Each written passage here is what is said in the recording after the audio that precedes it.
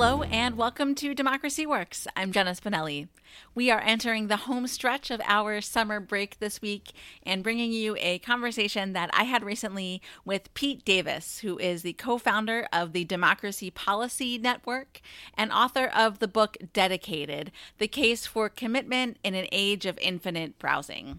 This conversation covers both the intellectual argument for why staying committed to your community or to a cause that you care about can strengthen our democracy, and provides examples of people who are doing just that on the ground every day, something that we often refer to on this show as doing the hard work of democracy. I think you'll hear that Pete really speaks to both of those perspectives, the 30,000-foot view and the on-the-ground, putting in the hard work day after day.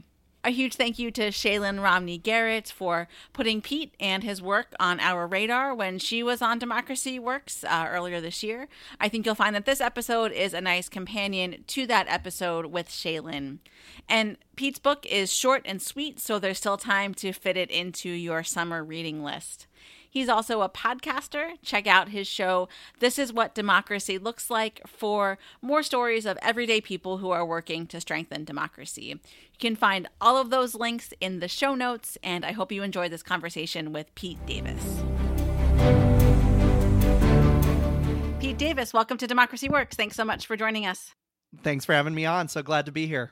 So excited to talk with you about your book, Dedicated, which examines something that a framework you describe as infinite browsing mode and the ways in which that infinite browsing mode is perhaps detrimental to some of what it takes to build and sustain a healthy democracy and civic culture.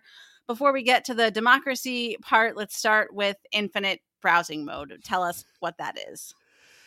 Yeah, so I think the best way to start with infinite browsing mode is to talk about what I call literal infinite browsing mode, which is the metaphor that I use throughout the book, which is an experience that I'm sure many of you listeners out there have had. I sure have had it. I even have had it after writing this book on it, which is that it's late at night and you start browsing Netflix or Hulu or Disney Plus or something, looking for something to watch, and you suddenly enter this haze because you're scrolling through different titles, you're reading reviews, you're watching a trailer or two, but you just can't commit to any given movie or show to watch. And suddenly it's been 30 minutes and you're too tired to watch anything now. You found yourself, oh gosh, I'm stuck in infinite browsing mode. And I might as well just not watch anything and go to sleep. And that is where I started the speech that inspired this book and started the book itself, because I feel that we are living in infinite browsing mode in so many aspects of our lives that are much more profound than just the infinite browsing mode of Netflix menu screen, by which I mean we are keeping our options open instead of diving in and committing to something because we're worried about picking the perfect thing. And I think this is really important because we live in a time where there's a lot of problems, a lot of public problems. And this kind of gets into the democracy issue. There's a community in decline. A lot of people feel isolated. Institutions feel like they're corrupted and losing the faith of the people that participate in them. There's obvious major political problems. I don't need to explain what those are to the listeners. And there's a feeling of like hope's dashed. We're like living in a cultural desert. But when we ask for guidance on what do we do in this fallen world, we're told by our educational institutions that the highest virtue is keeping your options open. Just make sure you preserve options for your future self. But this is not enough. It doesn't help address these problems in the world. It doesn't revive communities. It doesn't revive institutions. It doesn't untie these political problems. And more importantly, internally for ourselves, it doesn't lead to the type of impact and joy and peace that we are looking for. Alternatively, commitment and dedication does. So I'll leave it at that. I can kind of go into that further, but that's the spiel at the heart of this book. Sure.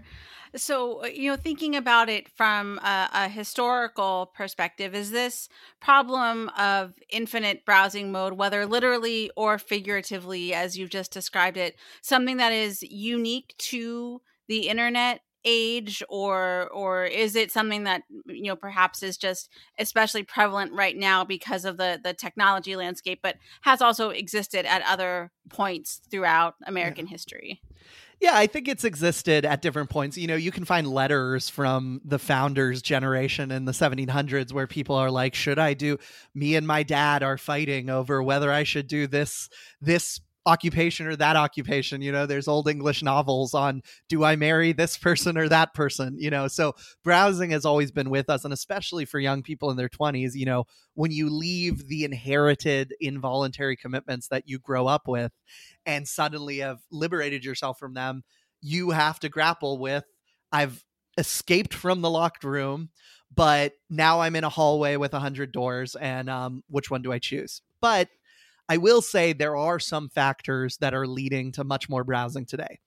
One is obvious. It's the tech story, where our technology, both transportation technology that allows us to travel anywhere and communication technology that lets anywhere travel to us, even to the level of, in every moment when you're scrolling through an Instagram feed, seeing, all the alternate lives you could be living, let alone just the presence, even on the pre-Instagram internet, of I can go find a message board about any way I could possibly live, a million different things to be. As the Cat Stevens lyric goes, there are a million ways to be, which is kind of haunting to us. That is leading to browsing. There's also, kind of outside of technology, I think, a cultural story here, which is both, positive and negative. So, which is that institutions that used to help orient you to meaning in your life, that used to give you prepackaged constellations of meaning. This is a way to be. This is a way to, here are people to date. Here are things to believe. Here are professions to pursue. Those institutions have loosened their grip on us for many good reasons. Many of the liberatory stories of the last 100 years are loosening the grips of institutions telling us what to be. But we have to be real about what the consequences of that are, which are, if the institution is not helping us decide what options to take, that means it's all on us to decide what options to take. And that's why I talk about in the book, after liberation, you can't just kind of be free and stop there. Then you're stuck in the hallway, you're stuck on the menu screen of life. You have to liberate yourself, but then you have to dedicate yourself. And that's the challenge of where we find ourselves, stuck between liberation and dedication. Yeah, and I wonder if that loosening of the grip by institutions that you were just describing sort of opened the door for the kind of combined forces of technology and capitalism and market-based solutions to come in and sort of swing that pendulum perhaps too far in the other direction, to, well, it's best to monetize when we can give people as many choices as possible, or that type of thing, because it keeps you on the platform longer, it keeps your attention longer, all of those sorts of things. Yeah, it's I really think it's a cultural thing that like liberatory culture versus dedicatory culture is the way I put it in the book, that informs how the technology is designed and marketed. So, when Apple is advertising, the power of the iPhone 15 years ago, they're saying this is a thing that opens up possibilities to you. Mark Zuckerberg said with Facebook, this is, I still find this funny. I just cannot handle this quote from him. He said, one of my goals is for the next generation to have 1,000 times as many experiences as my generation. Like he wrote it in a letter to his baby child. And he said, I hope you can have 1,000 more experiences. But, we all have, 70 to 100 years on this earth. Like, what does it mean to have 1,000 more experiences? But that's what the technology promises. He says, I want to have a Moore's law of sharing, where the amount we share doubles every few years. And so what is the ideology of that? What's the cultural story of that? It's saying that more experiences, more options, more choices, more ways you can be is a positive good that has no negative. It's a totally universal good that everyone would agree to. But there's a whole different way of thinking about things, or supplemental way. I really don't like doing this like browsing bad, committing good. I just want to include another voice in the story, which is usually when you talk to people on their deathbed, or you talk to people who feel a lot of peace and feel a lot of joy and peace and impact, they're not saying, I kept my options open, I had 1,000 more experiences than other people, isn't great. What they usually say is, I committed to something in my past, my past self committed to something, and that commitment and dedication deepened over time. And the magic in my life got deeper and deeper and bolder and bolder. And the community in my life got deeper and deeper and broader and broader. And the sense of mastery and purpose in my life got deeper and deeper and broader because I chose to commit to something, because I chose to pursue dedication and attachment, not just kind of browsing and liberation and maximizing optionality. There is sort of a movement that's pushing back against some of these forces. It's kind of the slow movement. I think as an umbrella term, slow food is what you talk about in the book, but there's also slow news and slow democracy. Describe for us sort of what this slow movement is and how it kind of stands in contrast to infinite browsing mode.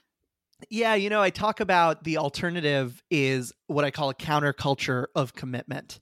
And I really love the word counterculture because it shows this implicit idea about society, which is, it's not that society is ever one way totally, unless you're like in a totally fascist totalitarian regime or something. There is always counter trends always happening. And so the future that you dream of already exists in the present today. It's just smaller and not dominant. It's a counterculture, not the culture yet. And there is a counterculture of commitment. And it comes in so many different forms. So one form is the slow movement. It started with slow food, where, a bunch of Italians were mad that a McDonald's was moving into like a special square in Rome. And they brought to protests a bunch of like cooked Italian pasta and said, we want to fight back against kind of corporate globalization and talk about, slow conversations over slow food. And that has expanded to a bunch of other industries where people say, we're not going to do the quick, fast, and easy way. We're going to do the slow, deep, and simple way. But I talk about in the book, there's a bunch of different areas where there's a counterculture happening. So in the economy, I talk about the culture of money versus the culture of particular things. So we all know about, money washing over everything, and, people converting everything into something that can make a quick buck, liquefying everything and flattening everything for profit. But there are pushbacks of love of particular things. Anytime someone tries to save the post office or save their beloved local dive bar, anytime an environmentalist says we should carve out part of our commons to not follow the logic of money, anytime a campaign finance reformer says let's carve out part of our democracy to not follow the logic of money, anytime a socialist says we should have some goods that are, or a social democrat says that we should have some goods that are not following the logic of profit, or a labor union says the hierarchy, our place at work should have commitment to its workers, not just to the bottom line. That's particular things being fought for over money. In morality, it's a culture of indifference versus a culture of honor. Anytime we celebrate someone for living up to a community virtue, we're fighting back against a culture of anything goes. Anytime we call someone out and say what this group is doing or what we're doing as a group is not following what our community values are, what that is, that's prophecy.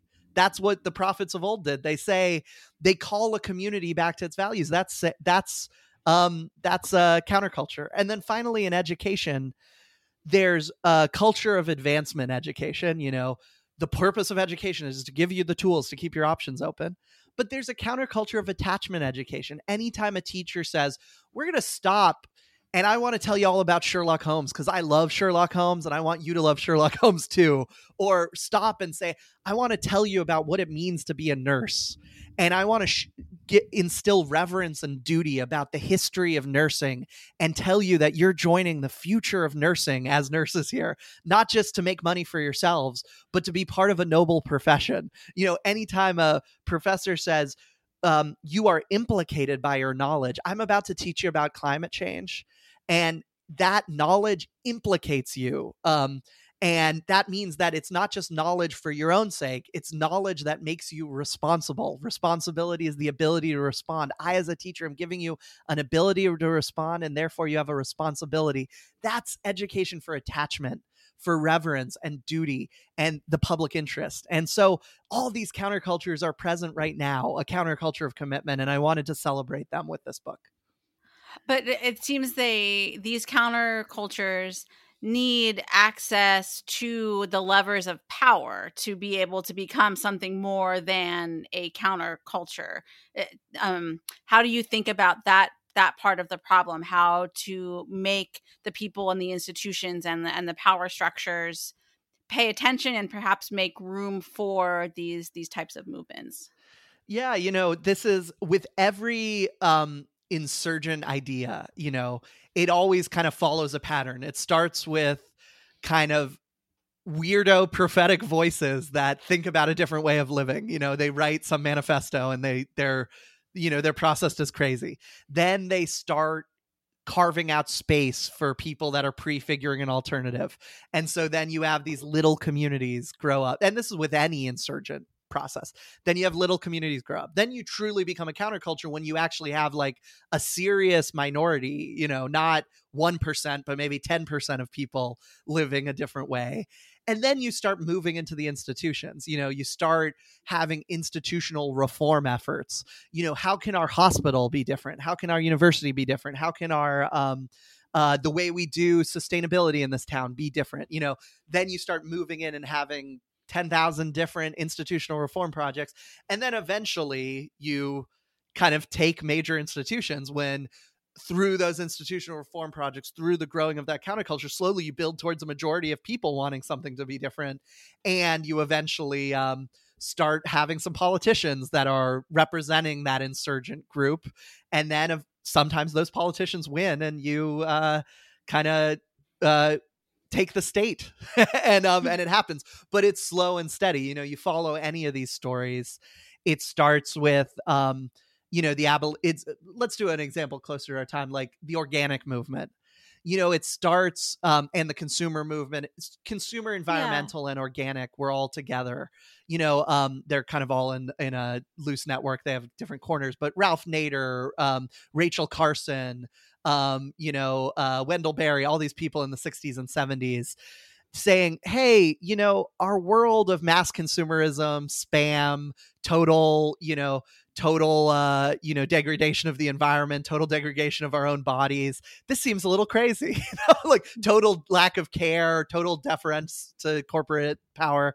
It starts with these prophetic books, and then eventually you start getting alternate companies that are saying we're organic, and then suddenly you get Earth Day passed. Suddenly you get eventually you gain power and the EPA becomes an institution, and now suddenly you have a whole party devoted to environmentalism, and you have a whole consumer protection agency, and over time it grows. And it really, one of my messages of this book is it doesn't happen overnight, but it can happen in a lifetime. And so it's worth working on these projects.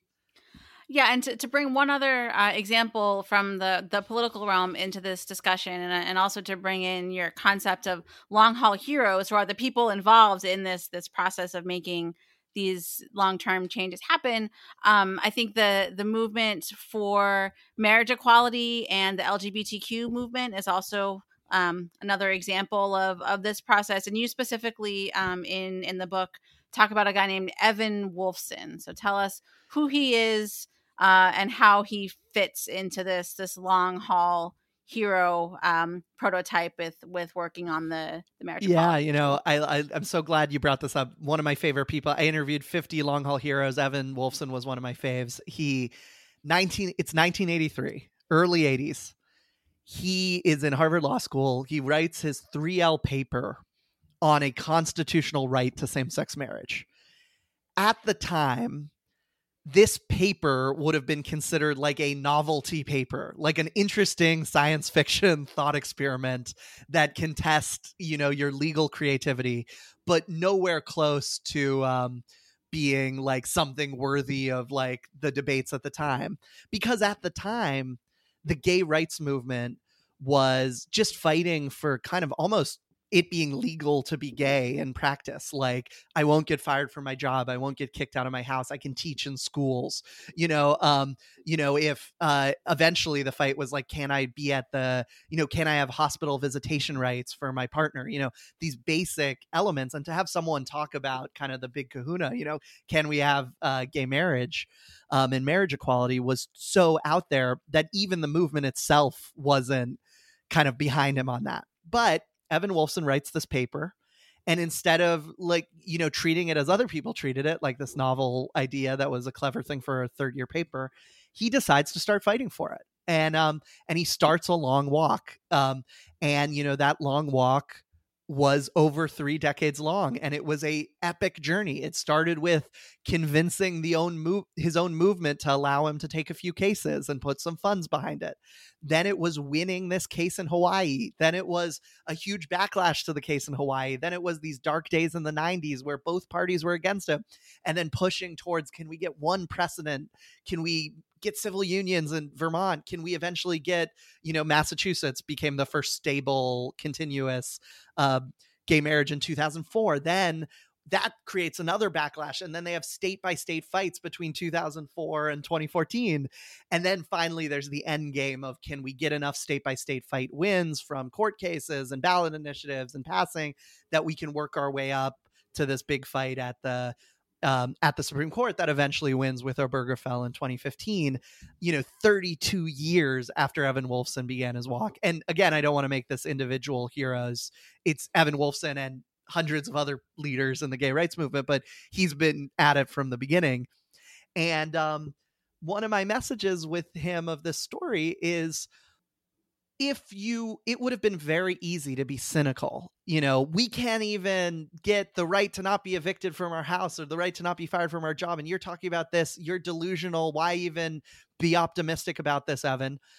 And true, things take time. Max Weber said politics is the slow boring of hard boards, but it's not like they eventually happen 300 years from now.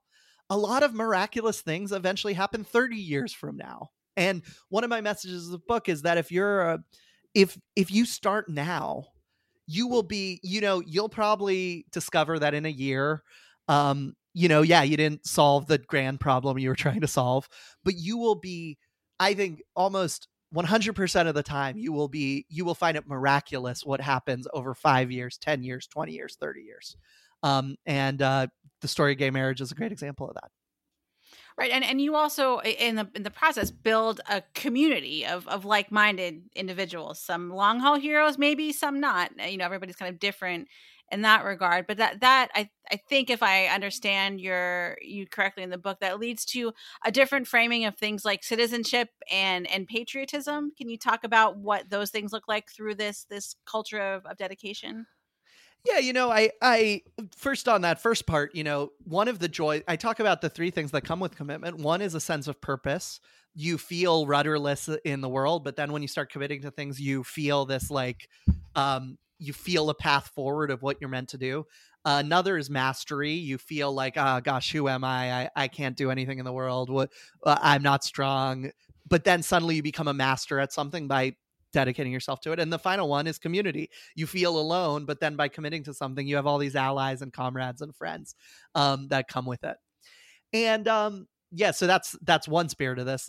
Another is, I like talking about different types of commitment. And because, I call this the name something in your refrigerator problem, where you tell someone, name something in your refrigerator, and they're like, oh God, I don't know. But then if you start saying, name a white thing in your refrigerator, they're like, okay, eggs, milk, yogurt.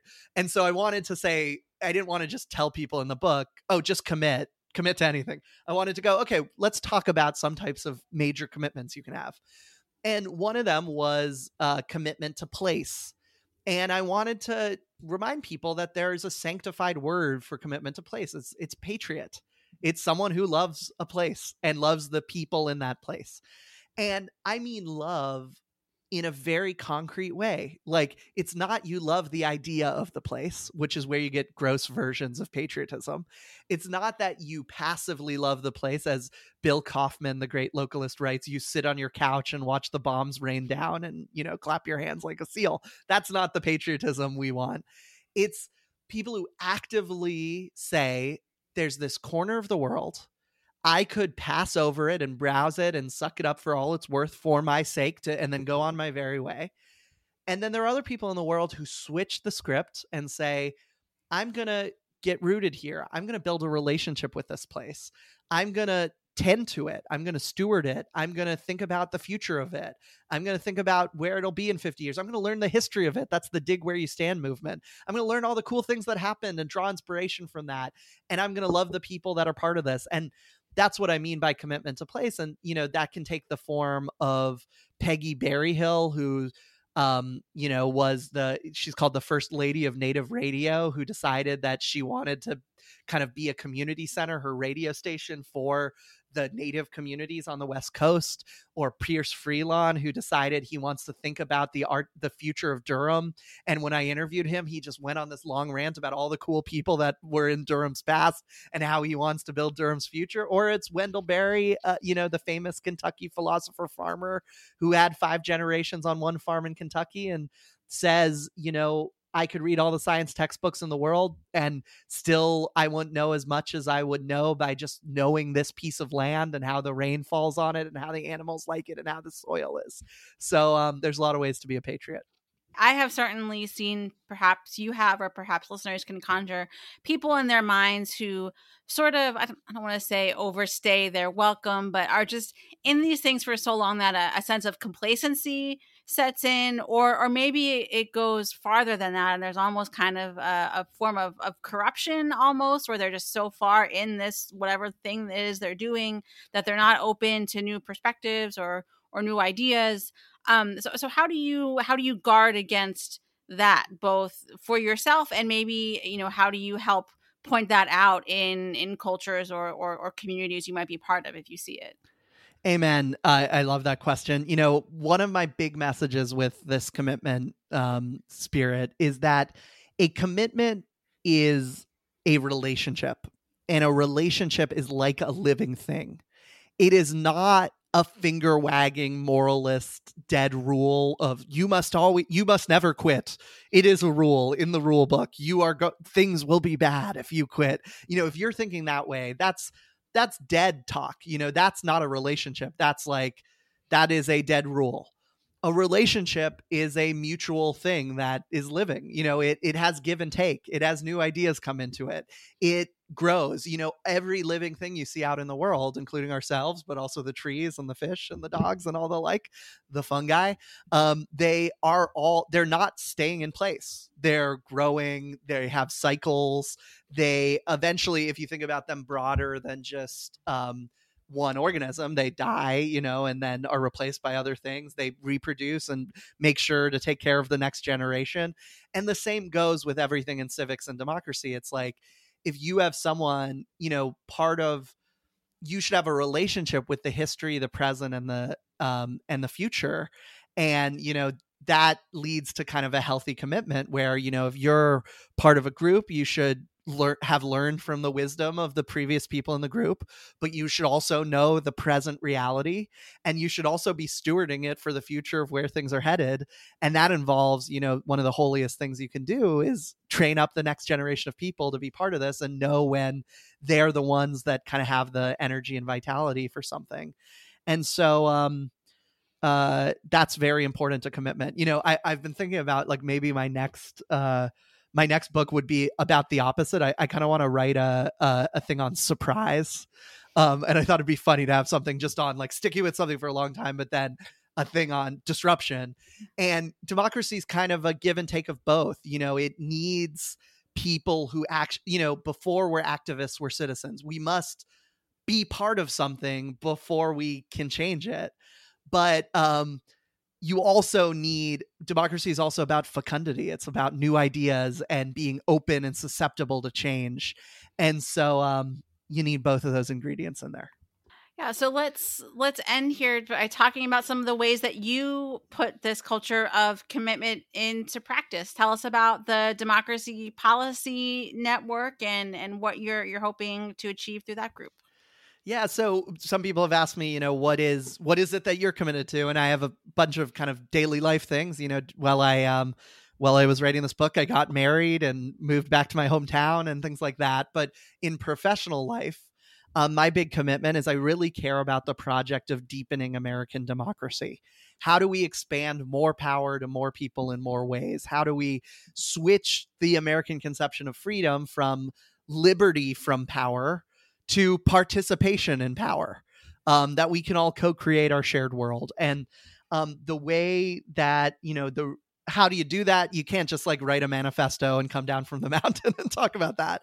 There's this quote I really love from the philosopher Roberto Unger, where he says, our ideals are nailed to the cross of our institutions, by which he means anytime you have an ideal, the only way it can actually happen in the world is if you bake them into an institution. And what is the process of baking something into an institution? It's policy reform.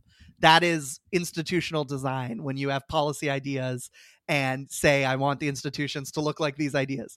And so this is kind of a long-winded way of saying I really care about policies for deepening democracy. And so what the Democracy Policy Network is it's an organization that gathers, packages, organizes, and amplifies policies for deepening democracy at the state level. So what are ways that state leaders can extend more power to more people in more ways, from public banks to democracy vouchers to prison voting to worker ownership to green buildings to a referendum and initiative to social housing, tenant unions, all these different ideas that are burbling up in the states. How do we get them packaged, organized, and amplified to the people that can spread them to more places, which are state leaders? And so we organize state leaders, make a bunch of policy kits on deepening democracy, and then try to connect the two. So, a lot of the sort of narrative around state politics over the past 6 or 8 months has been about the ways that they seem to be trying to restrict democracy, making it more difficult to vote, et cetera. And in some cases, making it more difficult to do things like collect signatures for a ballot initiative and on and on. Is there a universe in which the things you were just describing about these like deeper democratic policies can coexist in a state legislature with these things that appear to be more restrictive of democracy? Yeah, the reason that all those things happen, in my view, is that the other side has a vision of what they're doing in politics. The other side, their project is ending American democracy. I don't want to mince words about it. They have an interest in expanding less power to less people in less ways, and thus give more power to fewer people in more ways. They are open about it when you press them on it. And that's, we have to start calling a spade on this. There is an organized group of people in America that have a very clear vision of where they want America to go. The problem is, on our side, we don't have a clear vision. We are often very reactive, and sometimes we're reactive and just saying they're bad, we need to stop them, which is not a very inspiring idea beyond your constituency. What we need to have is learn from the other side and have a positive alternative vision of where our country should go. And my view is we don't need to reinvent the wheel here. The positive alternative vision is democracy. Continue the project, the unfinished project of deepening American democracy, extending more power to more people in more ways, and talk about it at all levels, and talk about it in the abstract of what do we mean about each of us living in a country where we have mutual respect? What do we mean when we respect your ideas and want to help you realize them in the world? What do we mean when we say we need communities that welcome the participation of the many? But then we need to do a down payment on that by talking about concrete policies that can do it. I have often said, Pete, that democracy reform needs a project manager. And it sounds like you and your organization are prime candidates to serve that role. So thank you for doing that. Oh, thank you for that. I appreciate it. We're trying our best. Yeah. So one last thing here. I know you are also a podcaster. I believe you have some of these folks on your show who are out there doing this work at the state level. Tell us about that and where folks can find it. Yeah, so we want the Democracy Policy Network, which you can visit at democracypolicy.network. It's just the name as a URL.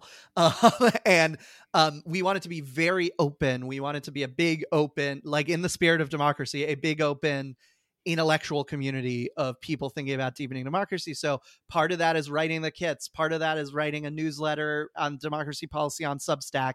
And another part of that is hosting This Is What Democracy Looks Like, our in-house podcast, which is a podcast about deepening democracy, where we bring on people fighting in the states, explaining concretely what you can do to deepen democracy. So it is this is what democracy looks like. It's kind of you've heard the chant, but it's kind of calling the bluff on the chant, which is, this is what democracy looks like, is not just a bunch of people in the streets marching. That's one tiny part of democracy. It's all the concrete 100,000 projects that we need to be doing at every level of government and every nook and cranny of this country to open up more power to more people in more ways. So we dip our ladle in the river of all the people doing that and take one out every month or so and host a cool interview about that. Well, Pete, we will link to the Democracy Policy Network, to This Is What Democracy Looks Like, and to your book, all in the show notes, so folks can find you and keep up with your work in all the media. So thank you so much for joining us today. Thanks for having me on, and so appreciate all the wonderful work you're doing for deepening democracy too.